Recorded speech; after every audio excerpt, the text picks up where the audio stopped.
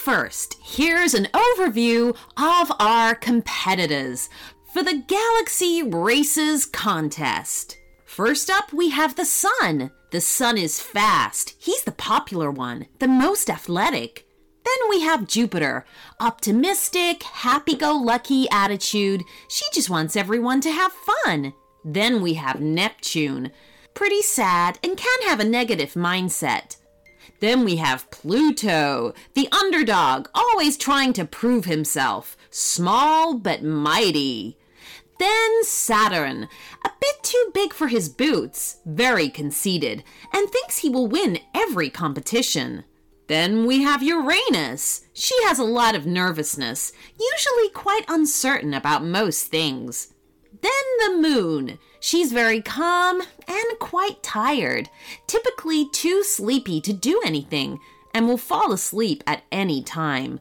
Then we have Mars. He is always hyper, the competitive one, and can get a little grumpy. Then we have Venus, a mother figure to all the planets. She's always taking care of someone. She's very kind and gentle.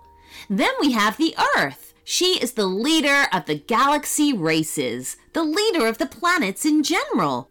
And finally, we have Mercury, a bit of a know-it-all, a smarty pants, but also very wise.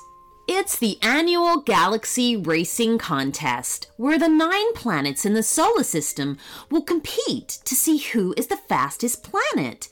Emma watches through her telescope as the planets get ready to have the race of a lifetime. Some planets are stretching, drinking water, and eating a healthy snack to give them energy to race. While Moon bats her eyes sleepily, every year she wants to be in the race, but she falls asleep because she's always so sleepy. I need to help Moon be part of the race. She can't fall asleep like last year and the year before that, Emma says to herself, while staring at the silver moon through her. To hear the rest of this story and our entire back catalog ad-free, you can sign up to become a premium subscriber of the show.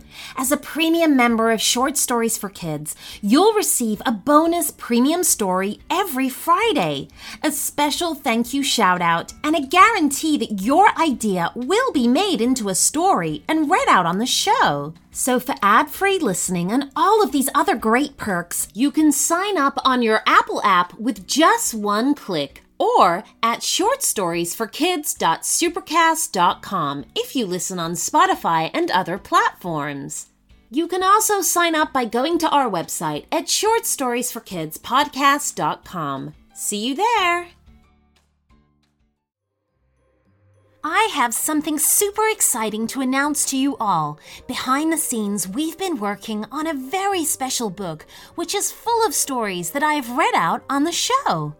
This paperback collection features 38 original stories written especially for the Short Stories for Kids podcast. From princesses exploring a castle to bullying aliens out to steal the moon, this book is packed with witty, entertaining tales to keep kids amused. There are pirates, skeletons, dinosaurs, mermaids, and much, much more. Discover for yourself just why Short Stories for Kids is enjoyed by so many children all over the world. Available on Amazon, the link is in the show notes.